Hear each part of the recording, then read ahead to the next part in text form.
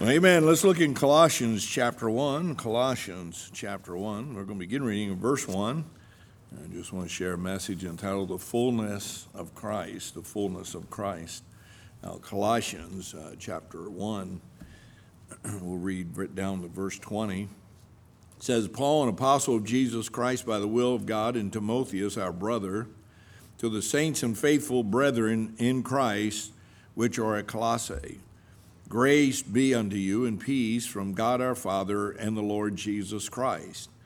We give thanks to God and the Father of our Lord Jesus Christ, praying always for you, since we heard of your faith in Christ Jesus and of the love which ye have to all the saints, for the hope which is laid up for you in heaven, wherefore ye heard before in the word of the truth of the gospel, which is come unto you, as it is in all the world, and bringeth forth fruit, as it doth also in you, since the day ye heard of it, and knew the grace of God in truth, as ye also learned of Epaphras, our dear fellow servant, who is for you a faithful minister of Christ, who also declared unto us your love in the Spirit.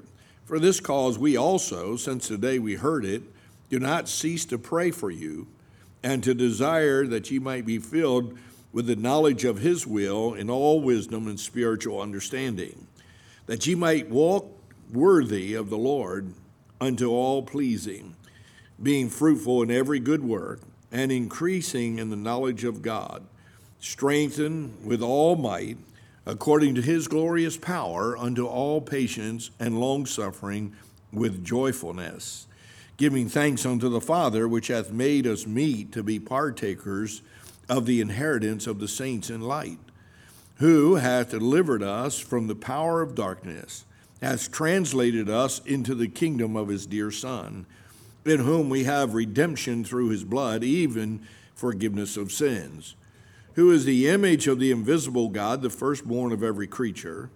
For by him were all things created that are in heaven, and that are in earth, visible and invisible, whether it be thrones or dominions or principalities or powers, all things were created by him and for him. And he is before all things, and by him all things consist. And he is the head of the body, the church, who is the beginning, the firstborn from the dead, that in all things he might have the preeminence. For it pleased the Father that in him should all fullness dwell, and having made peace through the blood of his cross, by him to reconcile all things unto himself, by him I say, whether they be things in earth or things in heaven. Let's pray. God, we're so thankful to have the Word of God in front of us, how precious it is to be able to read it. Lord, be able to meditate upon it, preach from it, Lord, study it. I just pray that the Holy Spirit will be our guide and teacher tonight as we consider the fullness of Christ. And Lord, may we be diligent to compare Scripture with Scripture. And Lord, to be able to leave here knowing that we've come to a greater understanding of our God. I would pray, Lord, if there is someone here that's not saved, that they would be convicted and they would come and receive Christ as their Savior. And so God bless the preaching of the Word of God in Jesus' name. Amen. Our text verse is verse 19. For it pleased the Father that in him should all fullness dwell, the fullness of Christ. What a great text verse here telling us about Jesus. The word fullness in this verse comes from the Greek word meaning to be wholly occupied with or to be perfect. And so the fullness of Christ, we're talking about the reality of who Jesus is, that he is absolutely complete within himself and complete within the Father. And he is completely occupied of all that there is to declare or experience in reference to who God is. And the Father was pleased to establish it that way, that all the fullness should dwell in Jesus Christ. Back in Ephesians chapter 3 and verse 19 is another place where this word is used for fullness, and it speaks in reference to the fullness of God in Ephesians 3 in verse 19. It says, and to know the love of Christ, which passes knowledge, that ye may be filled with all the fullness of God. And so that word fullness there, the fullness of God, is the same word used in Colossians chapter 1 and verse 19. And it's once again, it's establishing the concept of knowing the love of Christ, knowing who God is based on the reality that everything about God is complete in Jesus Christ. And so Ephesians chapter 5, Paul would go on to say, again in chapter 5 and verse 18, and be not drunk with wine, wherein is excess, but be filled with the Spirit. The same word is used in Ephesians 5:18 that was used in chapter 3 and verse 19, in Colossians chapter 1 and verse 19.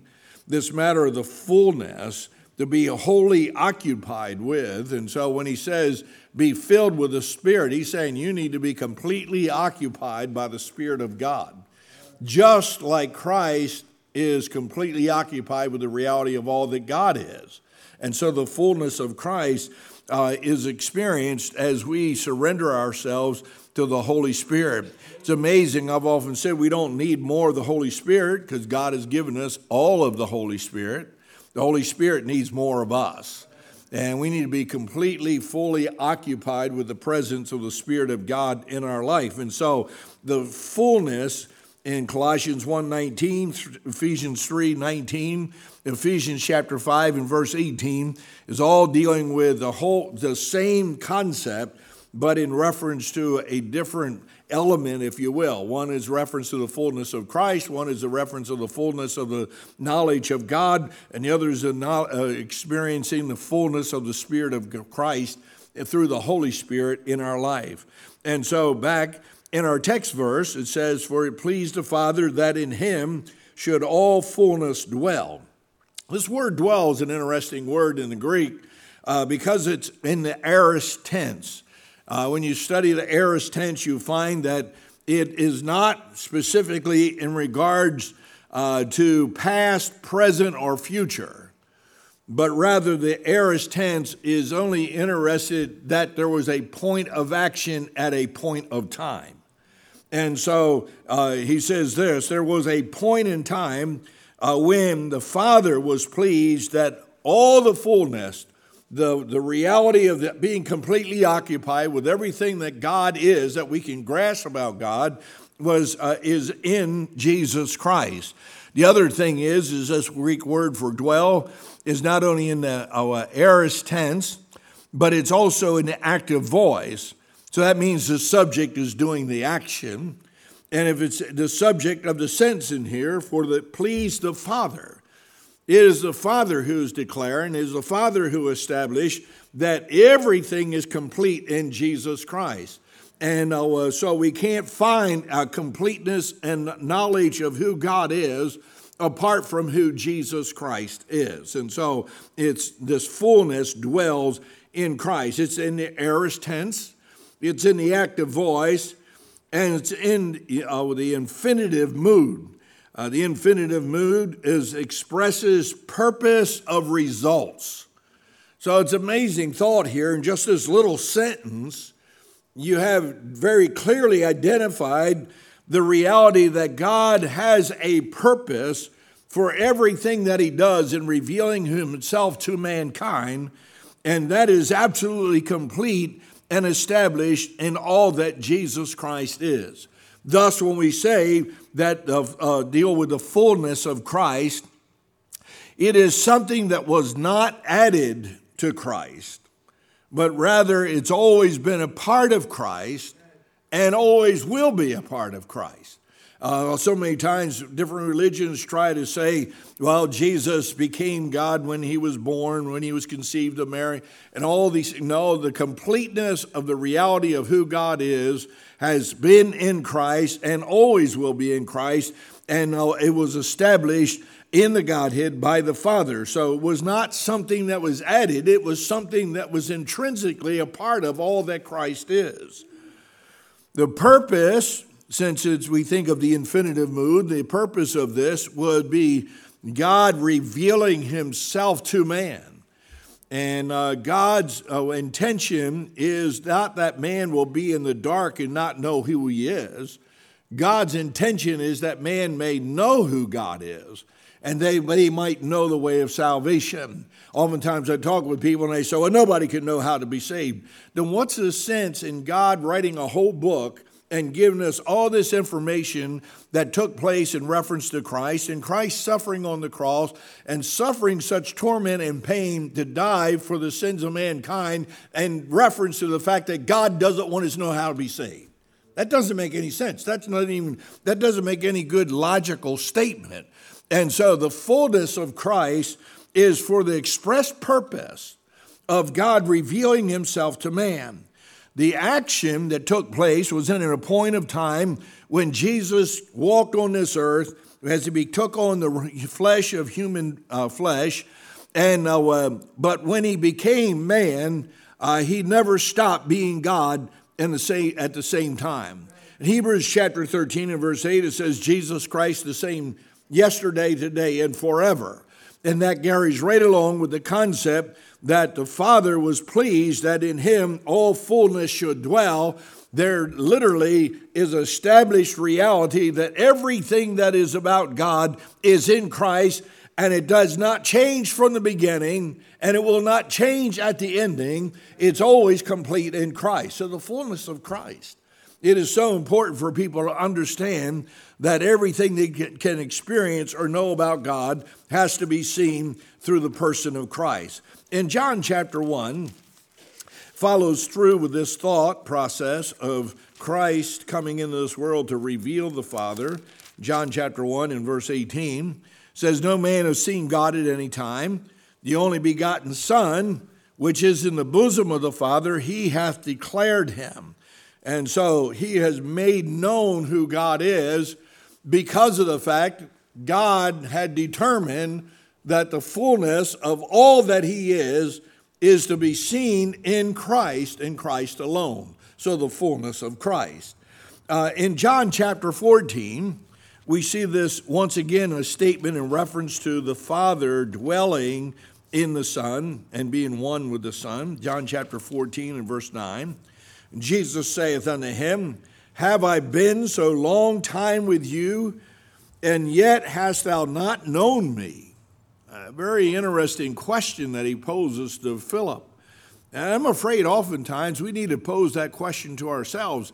Many times people have been saved a long time and they still do not understand the reality of all that Christ is. And he says, how long have I been? I've been a long time with you, and yet thou hast not known me, Philip. He that has seen me has seen the Father. And how sayest thou then, show us the Father?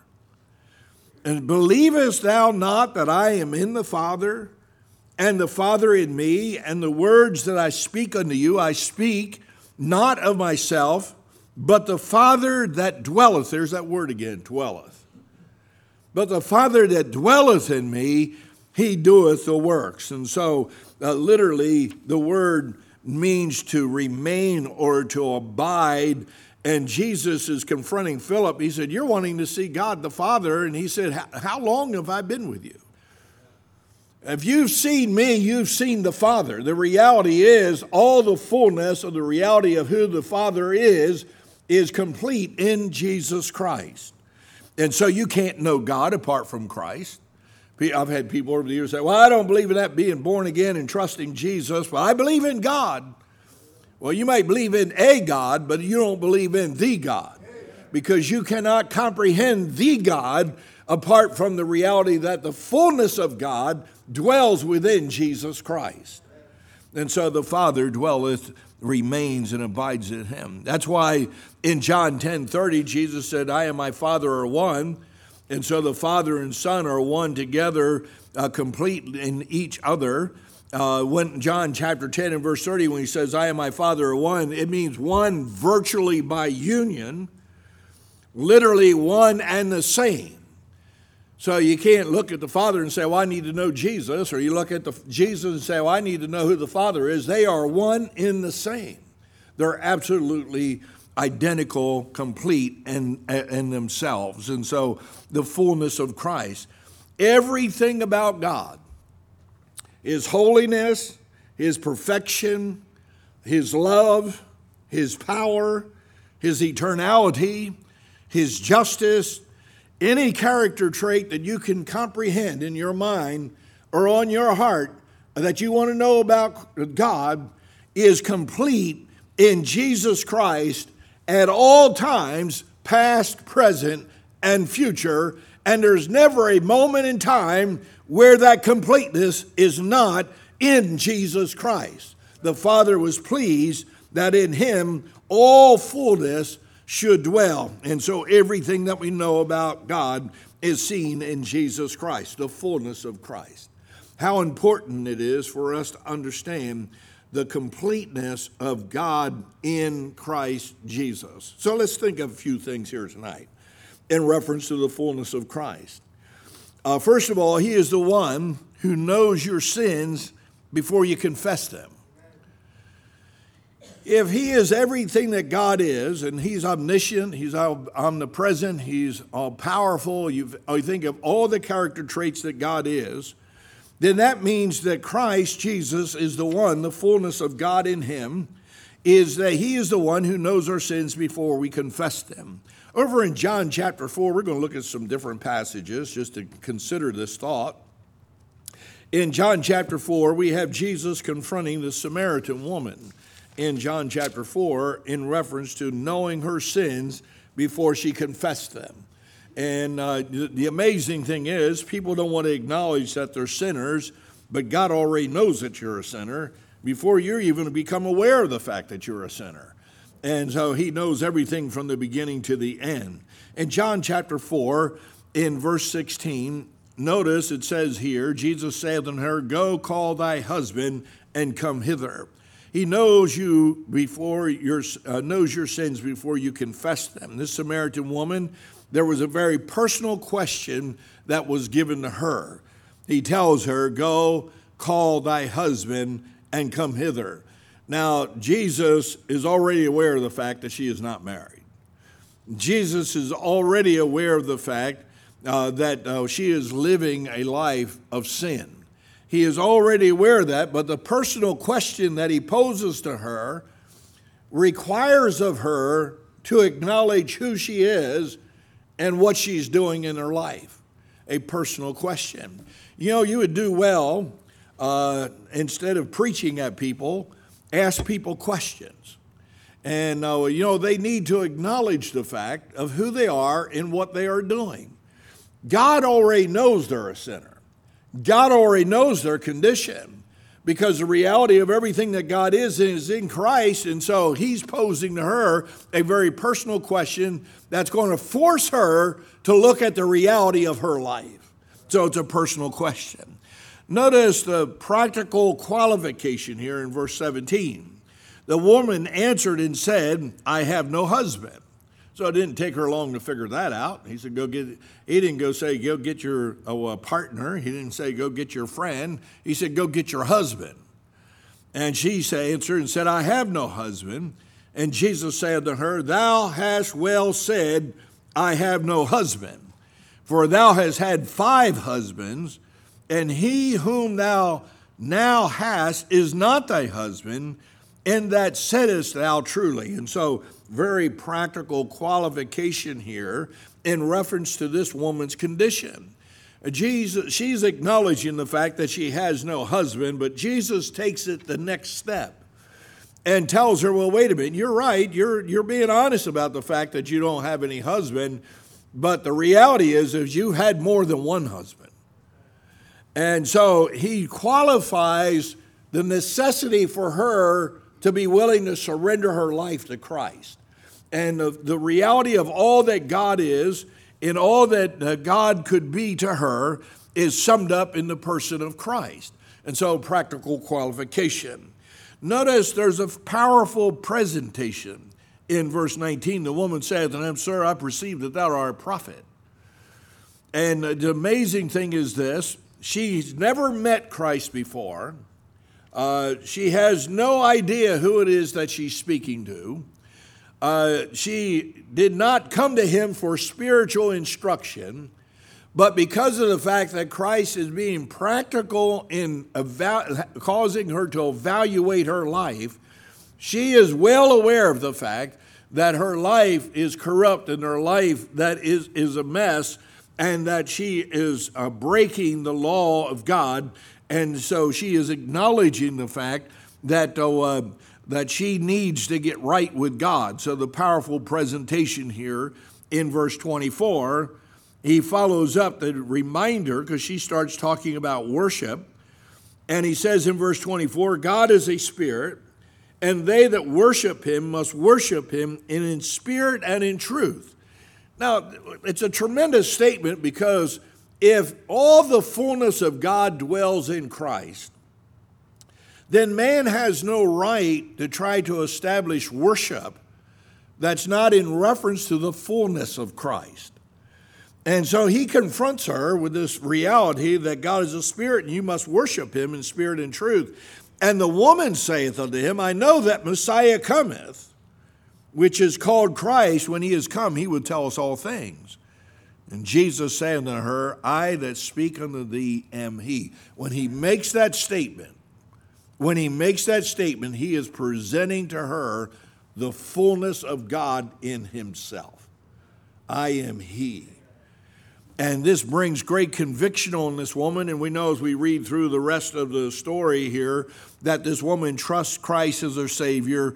And there's multitudes of others that are brought to Christ because of her testimony. What took place here? All that Christ did in the fullness of God in Christ was present to her that he already knew about her sins before she was willing to acknowledge it. She certainly didn't look at divorcing her husband as being a sin, because she's been married several times. And she certainly didn't look at committing adultery or fornication as being a sin, because she was involved in a relationship that was corrupt. But when she is confronted with the fullness of Christ, immediately she gets under conviction, perceives that he is a prophet, and he acknowledges the fact that he is the Messiah. And now the completeness of the reality of God has to put her in a position that she has to make a decision. And that is what people need to hear. People need to see the fullness of what God is and who God is, that they cannot argue against the reality that they have to get right with him. And so the Samaritan woman is a good illustration that God, the Lord Jesus Christ, is the one who knows our sins before we even confess them ourselves. You know, we don't confess our sins because we have to tell God about it. We have to confess our sins so that we might get in agreement with God. Can two walk together except they be agreed? And confession of sin is we just acknowledging that we're already condemned in our sin, and God already knows what our sin is, and I don't have to remind him what my sin is. I need to tell myself what my sin is. And then God saves our soul. He brings conviction and he converts us. And so the Samaritan woman is a good illustration. In John chapter 8, we have the woman taken in adultery. And as she's caught in adultery, she's brought before Jesus by the Pharisees. And I'm always interested by this story because of the fact that she was caught in the very act. My first question is always, where's the man? You know, he's just as guilty as she is. And so the adulterous woman, notice in verse 7, 8, there's accusers that are convicted. So when they continued asking him, he lifted up himself and said unto them, he that is without sin among you, let him first cast a stone at her. And again he stooped down and wrote on the ground. Now they brought this woman, they're accusing her of being in this immoral act. And Jesus, instead of dealing with the woman, he deals with the individuals. And he starts dealing with these accusers. Well, wait a minute, if you feel as though she's broke the law, then those of you that are accusing her, he who is without sin, why don't you pick up the throw for a stone? And so the accusers are convicted because of the fact that none of them could stand there and be sinless, because they're standing in the presence of the completeness of God in Christ Jesus. And so he confronts the accusers, and the accusers are convicted. They can't throw the stone because they know they're sinful. There is an individual that is confronted in verse 9. And they which heard it, being convicted by their own conscience, went out one by one, beginning at the eldest, even unto the last. And Jesus was left alone, and the woman standing in the midst. And so the individual confronted. All the accusers are gone. All the accusers are convicted. In the presence of the completeness of God, man cannot stand. And now there's just one individual before him. Christ is left alone with this woman. And then in verse 10 and 11, we see grace that is extended. In verse 10, it says, and when Jesus had lifted up himself and saw none but the woman, he said unto her, Woman, where are thine accusers? Hath no man condemned thee? And she said, No man, Lord. And Jesus said unto her, Neither do I condemn thee. Go and sin no more. And so the grace that is extended to her, the completeness of God and the grace of God and the mercy of God is extended to her through Christ because of the fact that she doesn't deserve to be forgiven, but that's what grace does. Grace says, I wash the slate clean. I give you new life, but to go and sin no more. And so we see that he's the one who knows our sins before we confess them. He knew this woman was caught in adultery before the men brought her to him. He knew the sins that were in the lives of the individuals who were bringing the accusation. And in the completeness and fullness of Christ, man cannot stand and justify himself because of the holiness and completeness of God. So we see the Samaritan woman, the adulterous woman, and then we see the redemption that is complete through faith in Christ and Christ alone. In Hebrews chapter 10 and verse 19, redemption that is complete in Christ. Hebrews chapter 10 and verse 19 says, having therefore, brethren, boldness to enter into the holiest by the blood of Jesus. See, it was pleased the Father that in Christ that all the fullness, all the completeness of the reality of God is fulfilled in Christ. Why? Because he shed his blood on Calvary to provide the means of redemption for mankind. And so now man is complete in Christ because God is complete in Christ. All that God is seen and experienced is in reference to who Christ is. So he is the one who knows your sins before you confess them. You realize that Jesus died on the cross some 2,000 years ago for your sins. You were not even in the thought process of being conceived. You had no life. You were not brought into this world. But yet Christ had already died for your sins. Why? Because the fullness of Christ is that he knows our sins before we ever commit them. And he died on the Calvary so that we might be set free from our sins. So he's the one who knows our sins before we confess them. The second thing I see with the completeness of Christ is that he is the one who walks with us. He walks with us. In John chapter 6, we find the disciples in a boat and they're on the sea. And it's not a pleasure cruise, that's for sure. And in John chapter 6 and verse 18 through 21, we see the distress of the disciples. John chapter 6 in verse 18. If I can get over there, I'll get over there. And it says that, and the sea arose by reason of a great wind that blew. And so here they are, they're on the sea, they're in their boat. The distress of the disciples is that the storms came. And may I say this, that the storms are going to come in your life. And Jesus knew this storm was coming before the disciples ever got in the boat. And the storms that are coming in your life, the completeness and the fullness of Christ in your life, he is there to prepare you for the storms that you have to go through. And so here are the disciples, the distress of the disciples. There's a storm that came. The sea arose by reason of a great wind.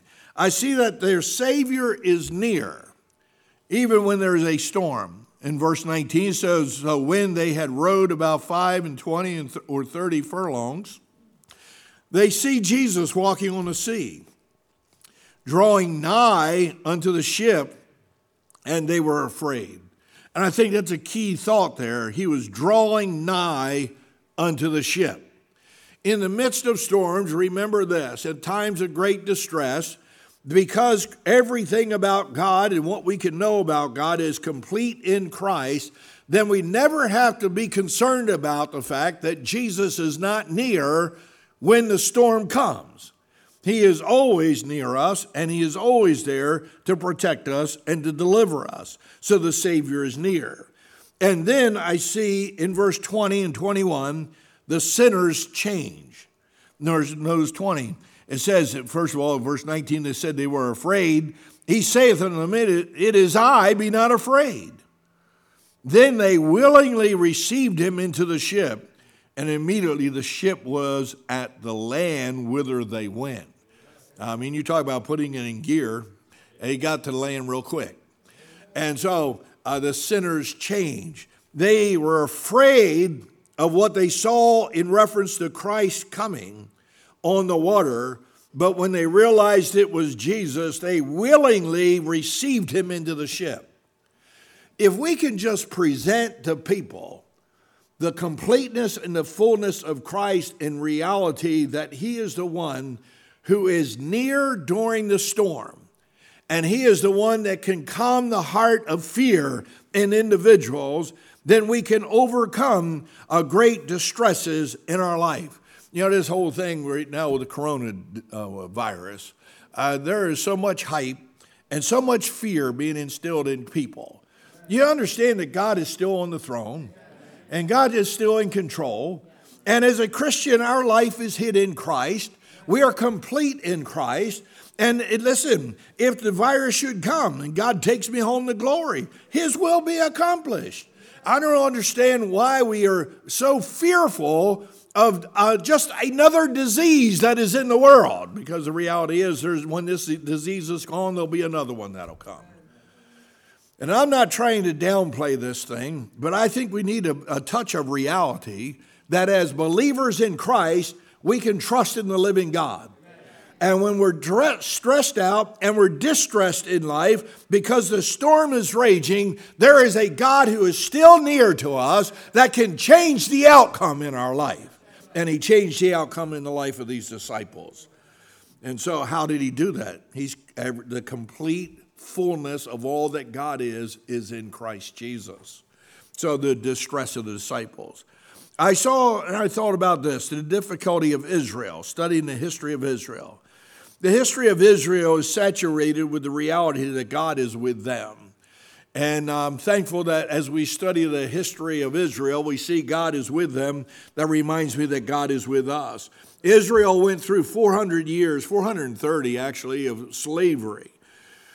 They experienced 40 years of wandering in the wilderness and not knowing where water or food was going to come from.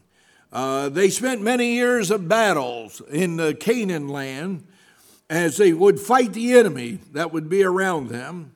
They were overwhelmed by times of backsliding away from their God. That's why we have the book of Judges that reminds us of their backslidden state over and over again. But the reality of going through all these things, God was still with them. And he still called them the apple of his eye. And so the distress of disciples reminds us that God is the one, Christ is the one who walks with us. When we're distressed, when we're going through difficult times, and I thought about the delight of the believer. We delight ourselves in the Lord. We are satisfied in him because the completeness of all that God is filled in Christ. In Hebrews chapter 13 and 5, says, let your conversation be without covetousness. So surrendered character. The delight of the believer is that we surrender our character and who we are to Christ and Christ alone. Let your conversation is a Greek word that just means lifestyle, your manner of living. Let it be without covetousness. Why? Because I can surrender who I am to the God who can care for me, because he is the one who is near unto me. And so, surrendered character. Service while content. It says, be content with such things as you have.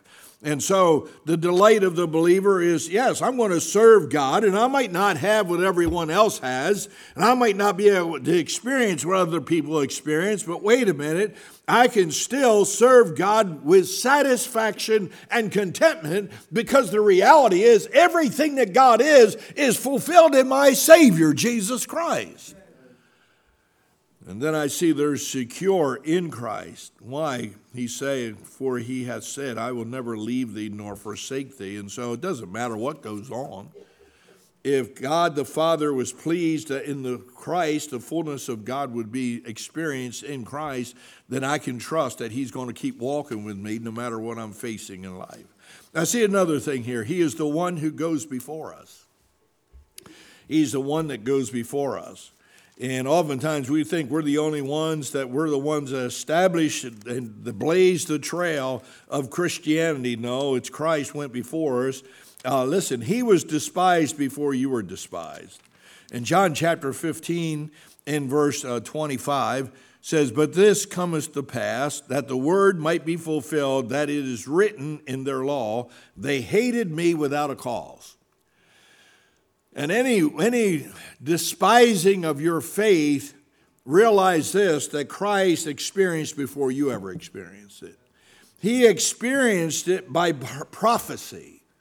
Isaiah and other prophets in the Old Testament prophesied that when the Messiah would come, he would be despised, he would be rejected. He was despised by practice. In other words, in his earthly life, he was beaten and battered, bruised. He was questioned. He was accused. All these different things. He was despised. So what makes us think that we're greater than our master? And so he is the one who goes before us. And so anything that I experience in my life absolutely cannot measure up to what he experienced in his 33 years on this earth. But I'm thankful that I have a Savior who's complete. The reality of all that God is in Christ, and he suffered those things for me, then I can suffer those things for him. When you think about the resurrection, he's resurrected for us. In Colossians chapter 1 and verse 15 says, who is the image of the invisible God, the firstborn of every creature? And in verse 18 it says, and he is the head of the body, the church, which is the beginning, the firstborn from the dead, that in all things he might have the preeminence. And so he arose out of the grave victorious. And as he arose out of the grave, it gives me hope that, wait a minute, the grave is not the end. Death has no hold on the believer. We're going to be resurrected because of the fact that he arose. You read 1 Corinthians chapter 15, the great resurrection chapter. The Apostle Paul writes about the resurrection of Christ. If he be not risen, then your faith is in vain. But yet it was pleased the Father that in him all completeness and fullness would dwell. He ascended into heaven first. Acts chapter 1 and verse 9 says, and when he had spoken these things while they beheld, he was taken up, and a cloud received him out of their sight. I'm thankful that we have a Savior who goes before us. He shows us how to live. He shows us how to die. He shows us how to get to heaven. I'm thankful that I have a Savior that goes before me. And so he shows me all that God is in reference to where I need to go and what I need to accomplish. Then the last thought is this. Not only is he the one who goes before us, he's the one who's coming again. Hallelujah. Based on the enduring promise of God. In John 14:3, Jesus said, I go to prepare a place for you. If I go prepare a place for you, I'll come again and receive you unto myself, that where I am, there you may be also. The amazing thing is, we can be assured that he's coming again based on the enduring promise. You say, how do you know that's true? Because it pleased the Father that a fullness of all that God is in Christ Jesus. So if Jesus Christ is God from eternity past to eternity future, and he has so stated that he's preparing a place for me, then I can be assured of and stand on the promise of God that will not fail, because he is a God who cannot lie. And so the full completeness of Christ ensures the promise of eternity being fulfilled in our life. And I'll tell you, it's a horrible place to be if you have a God that you can't trust, a God that does not have integrity to stand behind his promises. And so he is the one who's coming again, enduring the promise, but releasing the power. In Acts 1:8, Jesus said, "But ye shall receive power after the Holy Ghost has come upon you." He promised in John 14:16, "I will send thee a comforter, that he may abide with you forever." Not only do we have an enduring promise that he's coming to receive us up into heaven, but there is the release of his power in our life based on his coming to us. He would send his Holy Spirit upon us. And then I just thought of Revelation chapter 1. There's the returning potentate. And I had to put potentate down because I had a P to match promise and power. Amen. But he's the coming king. And he is the King of kings, and he is the Lord of lords. In Revelation 1:7 says, "Behold, he cometh with clouds, and every eye shall see him. And they also which pierced him, and all the kindreds of the earth shall wail because of him. Even so, amen." And then he says, "I am Alpha and Omega, the beginning and the end, saith the Lord, which is, and which was, and which is to come, the Almighty." And so the fullness of Christ is the reality that he is the King who is returning. In all of mankind on the face of this earth or under the earth are going to weep and wail because of him, because they're going to look on the one who is the completeness of God Almighty, whom they pierced and they crucified. And he's going to come and rule with a rod of iron. And so we have a Savior that shows to us the completeness or the fullness of God, the fullness of Christ. It pleased the Father. You say, why does it have to be that way? Because it pleased the Father. It pleased the Father that in him should all fullness dwell. That's why we have to make much of Christ.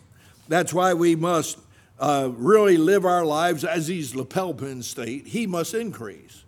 And he must increase because within himself he possesses everything about the reality of all that God is.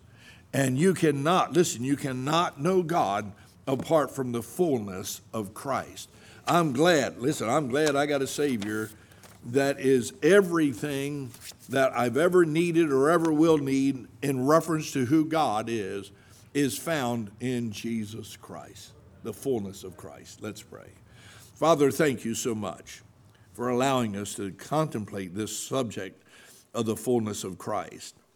Lord, may we never forget there's not anything that we're missing out on as we surrender our life to Christ. Everything about you, the Father in heaven, is seen, experienced, and complete in Christ. And so, Lord, I prayed you'd help us to remember constantly all that we have and experience because of the fullness of Christ. Lord, I would pray if there's someone here tonight who's never been saved, they never trusted Jesus, this Jesus who's the eternal God, as their personal Savior, I pray they would come tonight and be born again. Lord, I pray for your blessing in this invitation. In Jesus' name, amen.